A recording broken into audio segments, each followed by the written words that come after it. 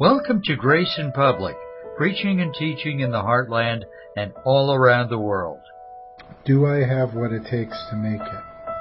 It's a question everybody asks at one time or another, whether it's a relationship or a job or some goal they have in mind or something they would like to see accomplished. Am I smart enough? Am I strong enough? Do I have the right qualities? If I only had more money, if I only had this, if I only had that. It's a dilemma that every human being faces. Some very often face this question. Please listen to this clip about fear. There is no fear in love, but perfect love casteth out fear, because fear hath torment. He that feareth is not made perfect in love. We love him because he first loved us. If a man say, I love God, and hateth his brother, he is a liar. For he that loveth not his brother whom he hath seen, how can he love God whom he hath not seen? And this commandment have we from him, that he who loveth God love his brother also, and that means with the he is love. Not the walls, regulated by how he used to be, not what will be, but we love each other as he is in this world. Now, there is no fear in love. By the same token, there is no love in fear. And human minds are continually saturated with insecurities in their compound expression, derivating back to the fall of Adam. In Genesis chapter 3, verse 10, Adam said, we hid because we were afraid. Fear entered into Adam's heart when love left it. Sin canceled out the vertical love, and fear took its place. And Adam said, we were afraid and therefore we hid. There was no love in his fear.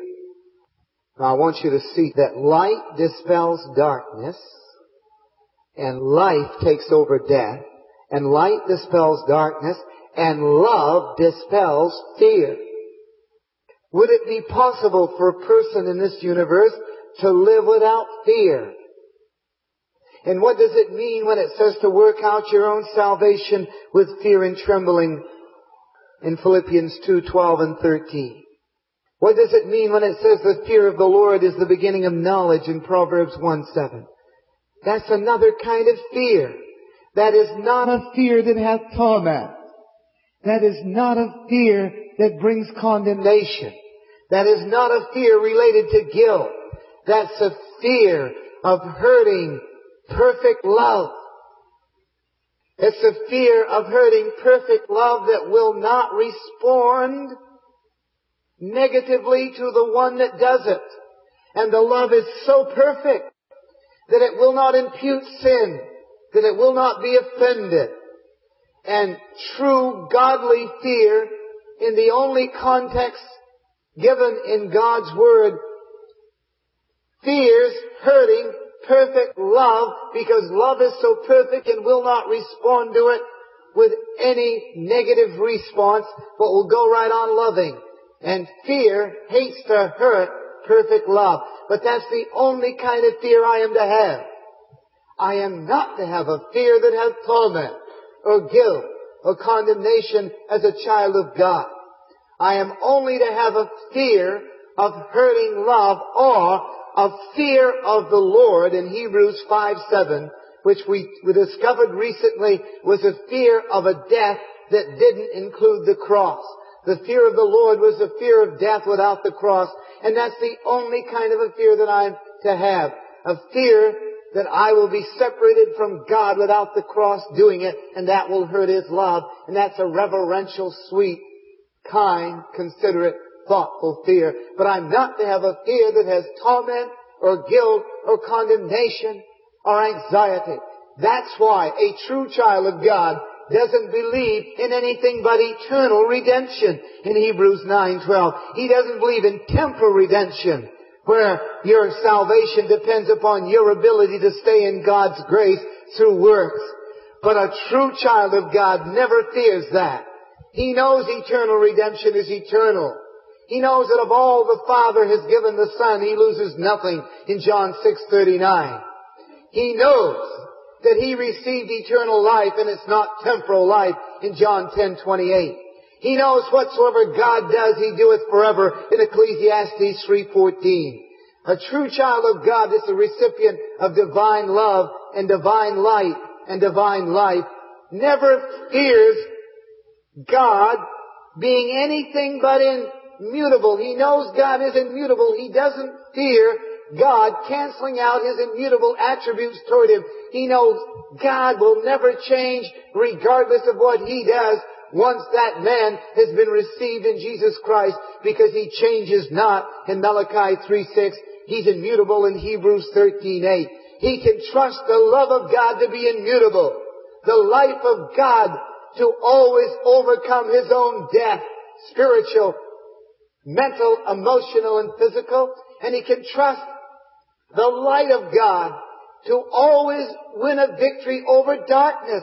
He simply can trust God without leaning unto his own understanding in Proverbs 3:5. And therefore, totally trusting God, he can respond to God's love. And there is no love in fear. In the moment I start fearing with guilt and condemnation, then there is no love in it. There is nothing but the fall in it. Because Adam said, I was afraid and I hid. Genesis 3:10. There is no love in that statement. There is guilt. There is fig leaves. There is separation from God. There is insecurity. There's incompleteness. There is no love in it. Love thinks no evil in 1 Corinthians 13:5. Love will not impute sin in Romans 4:8. Love has no fear, 1 John 4:18. Love never leans unto its own understanding in Proverbs 3:5. Love is the essence of God's life and the character of God's light. Love illuminates everything outside of the essence of God's being. And even as the eternal property of light, with its agelessness, travels in to the areas of darkness. And the only reason that darkness existed is because of the absence of light. And the only reason that fear and guilt exist is because of the absence of light. And fear relates to darkness, and light relates to love. And even as love gives grace to overcome darkness without imputing works, and gives grace and a gift of forgiveness, even so light illuminates the mind of the forgiver, and love characterizes the nature of his expression to the individual living in darkness. And the darkness is overcome by light, and death is overcome by light, and love overcomes fear, and the person with his inhibitions and his fears and insecurities is liberated from the fall in which he is afraid with Adam, and he takes on the boldness in 1 John 4:17 of Jesus Christ, because as he is, so are we. No longer does he live in any form of insecurity. No longer does he live in any phase of darkness, because light takes it over, and love takes over fear, and life takes over death. He is free from himself. He's free from the fall. He's free from the world system. He's free from potentially all that he'd be around people in the world system. He's free from heredity. He's free from tradition. He's free from his social environment. He's a free man. He is no longer a servant of sin, but now he stands in the liberty of the gospel of Jesus Christ, and is not entangled again with the yoke of bondage in Galatians 5:1. He's a new creature in a new creation. He's a new person with a new personality. No longer is he occupied with the masses of personalities which had dominion over his individuality that made him many individuals in the conflict of confusion as he reiterated what they were in this present world system into what he is. But now, integrated within his soul is who God is. And he becomes one with Jesus Christ as God's individual. And the first thing that God does to him is cast out all the fear that came because of death, spiritual, that came because of the threatening death eternally and physically. And God cast out that fear first so that he realized he is as God is, and God is one who does not fear. Isaiah 42, God is not discouraged, neither is he afraid. He fears not. Now then, the psalmist said in 27, the Lord is the light of my salvation, and whom shall I fear? The Lord is the strength of my life, in whom shall I be afraid? The psalmist said, since light came in, it took down all my mental blocks that darkness initiated and established. And light took down all my mental blocks so I don't have to hide behind fig leaves. I don't have to hide behind insecurities. I don't have to ever fear again. Light took over my mental blocks. No longer am I living in insecurity. Now, when light did that, I realized how weak I was. So the Lord became the strength of my life through the light that dispelled my fear. And then I took on the character of God, love. And the psalmist said, though I walk through the valley of the shadow of death, I will fear no evil. I will not fear the evil of condemnation, the evil of guilt, the evil of insecurity, the evil of tomorrow, or the evil of the past, or the evil of the present. I will be as he is. Unchanging in my attitude, and totally liberated in my spirit, and totally filled in my soul with God. Now, what does it mean there is no love in fear? If I love you, I will not fear you. Now, my divine love will take care of fear in its three dimensions. The past, the present, and the future. From Adam right down to the cross. You wouldn't believe the fear that characterizes women in a home living with certain husbands.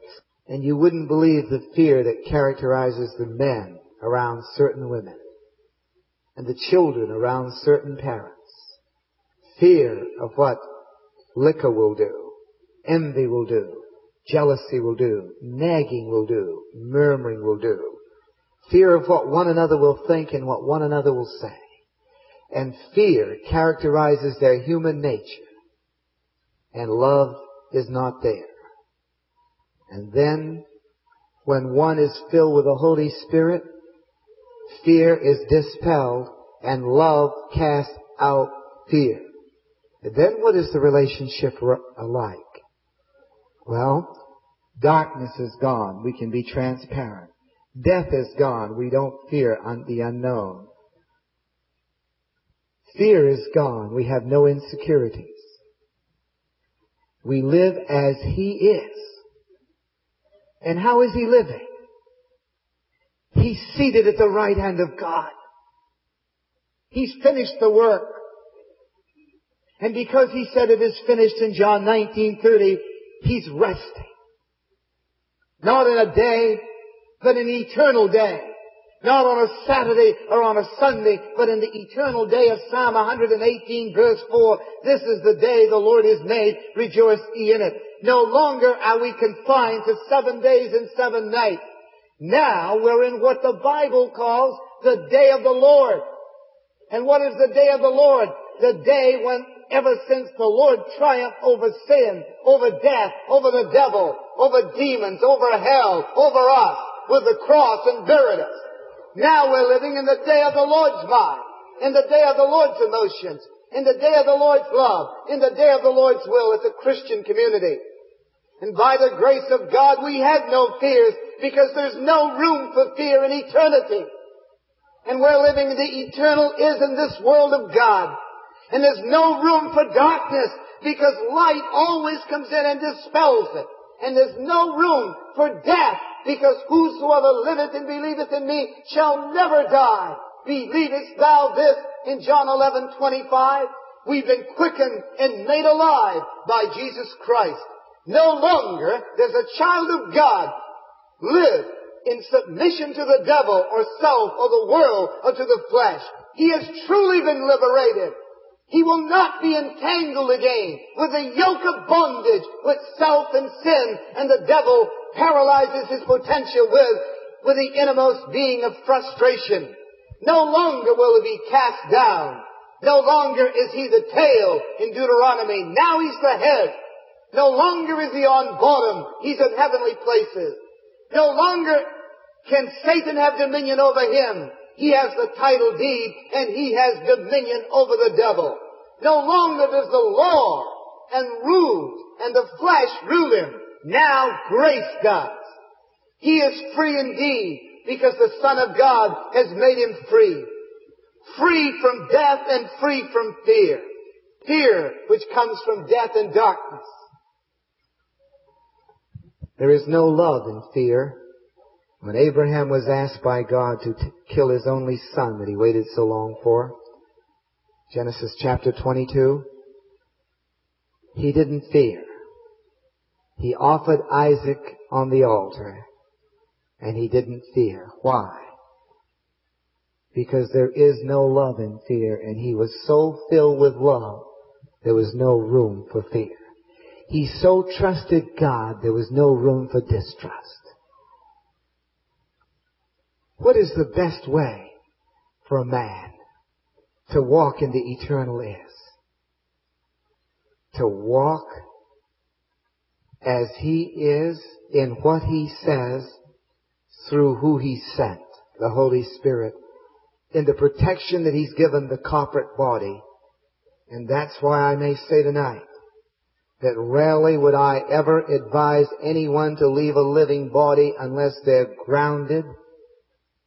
The most important thing for you, if you ever get away from the body without maturity, without knowledge, Satan will shoot you down so fast that you won't even begin to know who shot you. There is no fullness outside of those that manifest Jesus Christ. Now, I want you to see something tonight. How can I get a victory over the flesh? By talking about it, we said in the introduction? No. By analyzing it? No. How can I get victory over the flesh as a Christian? By simply walking in the Spirit. How can I get victory over fear? By simply walking in love. Ephesians 5:2 says walk in love. Galatians 5:16 says walk in the Spirit. What is the best way to live in victory? Walk in creative objectivity. Jesus Christ is resting because the work is finished. And I'm resting with Him because the work is finished. Jesus Christ has much more to do, but in His mind it's already done. I have much more to do, but I have the mind of Christ. As far as faith goes, it's already done. There is no fear. No matter what happened, it doesn't disturb the plan of God because God is all powerful. No matter what happens to me, it doesn't disturb me because it's going to work out for good and God is all powerful. I have no fear because I know one that absolutely has total control of every single thing that happens, and He's living inside of me. And therefore, by the grace of God, how do I get victory over the flesh? By walking in the Spirit. How do I get victory over fear? By walking in love. How do I get victory over my weakness? By walking in God's strength. How do I get victory over darkness? By walking in the light. I don't sit around talking about darkness or death or fear like hundreds and thousands do. I just simply walk in life, in love, in the Spirit, and in light. And that takes care of the negatives. Why sit around talking about the negatives? Why not just walk in the positives? Why analyze why it happened? Why not enter into what was done about it? Why waste your time wondering why Charlie did it? Why not get Charlie to enter into who took care of what he did? Why analyze what makes you fear? Why not just walk in the one that took care of it once and for all as a gift of grace because of love and is willing to give you the light of it to illuminate your mind? Why spend any time rationalizing when all you have to do is realize God? Listen, the Word of God makes it clear that darkness can do nothing against the light except yield to it. Fear can do nothing against love except to be overcome by it and cast out. And death cannot do a single thing to eternal life except yield to it. When Jesus Christ raised people from the dead, He said, "Come forth," and death was taken over in a second by the resurrection power of life. It's not a process. It's a moment of instantaneous faith in Jesus Christ's power, life, love, and Word. It doesn't take time. It takes people who live in the eternal is in time. Thank you for tuning in. If you can, don't forget to send a tax-deductible gift to us. Your generous donation made to our program promotes this broadcast and ones like it going out on the Internet and broadcast on local stations throughout the United States. So please prayerfully consider what you can give. Find out how to give your donation at www.graysonpublic.com. What a great message about fear and love, wasn't it? Our own sufficiency. Maybe the older we get, the more we've gone through life, the more we realize when we're over the stage of being a young person where by default you sort of think that you're invincible. But we all come up against brick walls in our life, don't we? Unchangeable situations, difficulties where our resources seem very limited to the task at hand. The Scripture has answers for these questions for us, and it's important that we have them, because if these questions are not answered, or they're answered incorrectly, then fear will be our primary motivator, because we'll be afraid of the consequences of not having what it takes.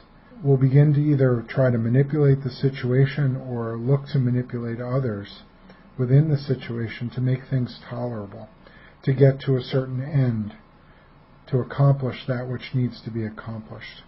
But fear is never the motivator in the kingdom of God. And that's important to understand, because if we look at God like we look at people, like we've seen the examples in our lives of different people, we may have that misunderstanding. And it does talk in the Scriptures about having a fear of God and a fear of the Lord. The fear of the Lord is the beginning of wisdom. This emotion that it's speaking about is in terms of having a loving relationship with God. And that fear is a reverent awe. And as it was explained in the message, we have a trepidation of, we don't want to hurt love. We don't want to hurt God. God has been so good to us. We're so amazed by His power, His majesty.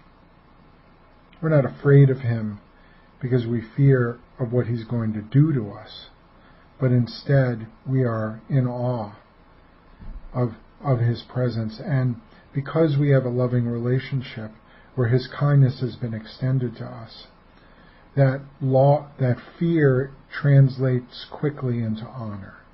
We have great honor for God and for His plan and for His person. And we don't want to hurt that relationship or hurt Him. But how do we answer the question?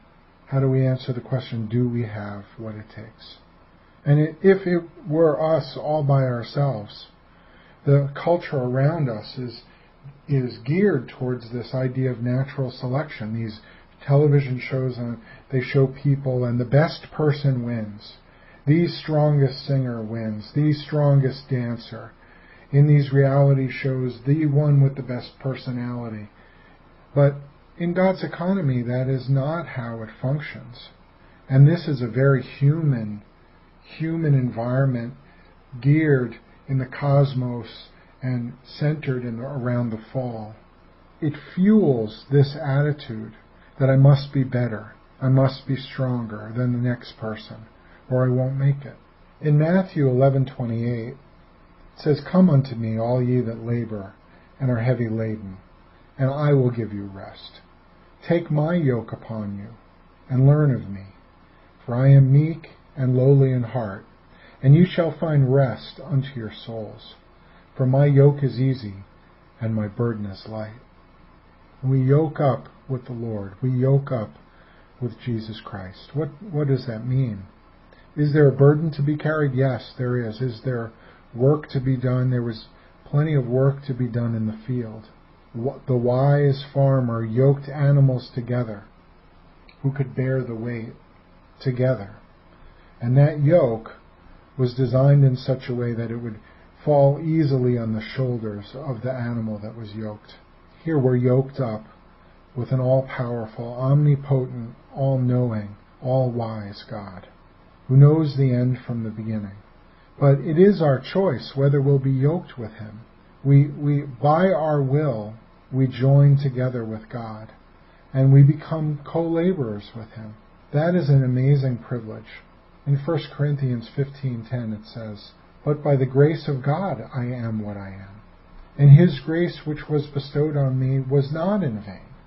And he was able to labor more abundantly because he operated from a place of rest. That creative objectivity, I love that.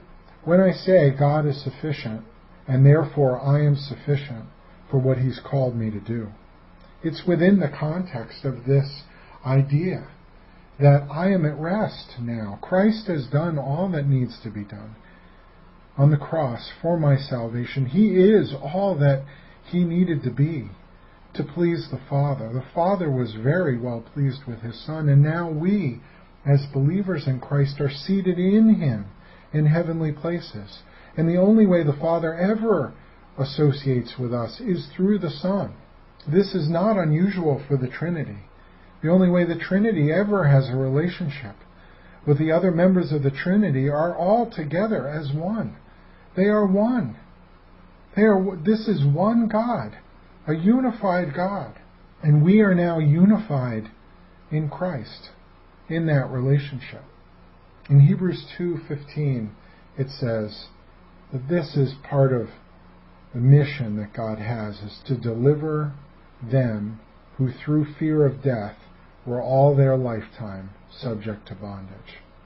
And outside of this question of a relationship with God, of God's sufficiency for the situation, and because we are called by God, that we are commissioned ones, that we are sufficient, we have the sufficient resources to accomplish whatever task God has deemed for us to do. We'd love to hear from you, so please go to our website and contact us. The web address is www.graceinpublic.com. So I ask you again, do you have what it takes to make it in life? Do you have what it takes to make it to heaven? Not without Jesus Christ, you don't. You could be the most morally upstanding person, the kindest, gentlest person, the most noble, full of integrity, that everyone would look at and say, wow, they should go to heaven. And without the sufficiency that is in Jesus Christ, you will not make it. But there's good news. And that good news is that you don't have to make it on your own. As a matter of fact, the whole system was designed in such a way that you don't need to make it on your own. You don't need to be on your own anymore. You can have a relationship with God. God wants you to have a relationship with him, and then have the resources that you need through him and his kingdom and his great supply. So, would you receive Christ as your Savior? If you have not yet done so, you need to. You need to. And now is a great opportunity for you to do that. That perfect love that casts out fear that life that is in Jesus Christ. When you believe in Him, when you believe in what He's done on your behalf, that He died, He was buried, that He rose again on the third day, to be your sufficiency, to give you beauty for ashes, when you believe and accept that transaction as being on your account, then God does something in your life. You have faith, and God reaches in and saves you. He transforms you. He ignites your spirit and makes you alive. Pray with me now. Lord Jesus, You were sufficient. You are sufficient.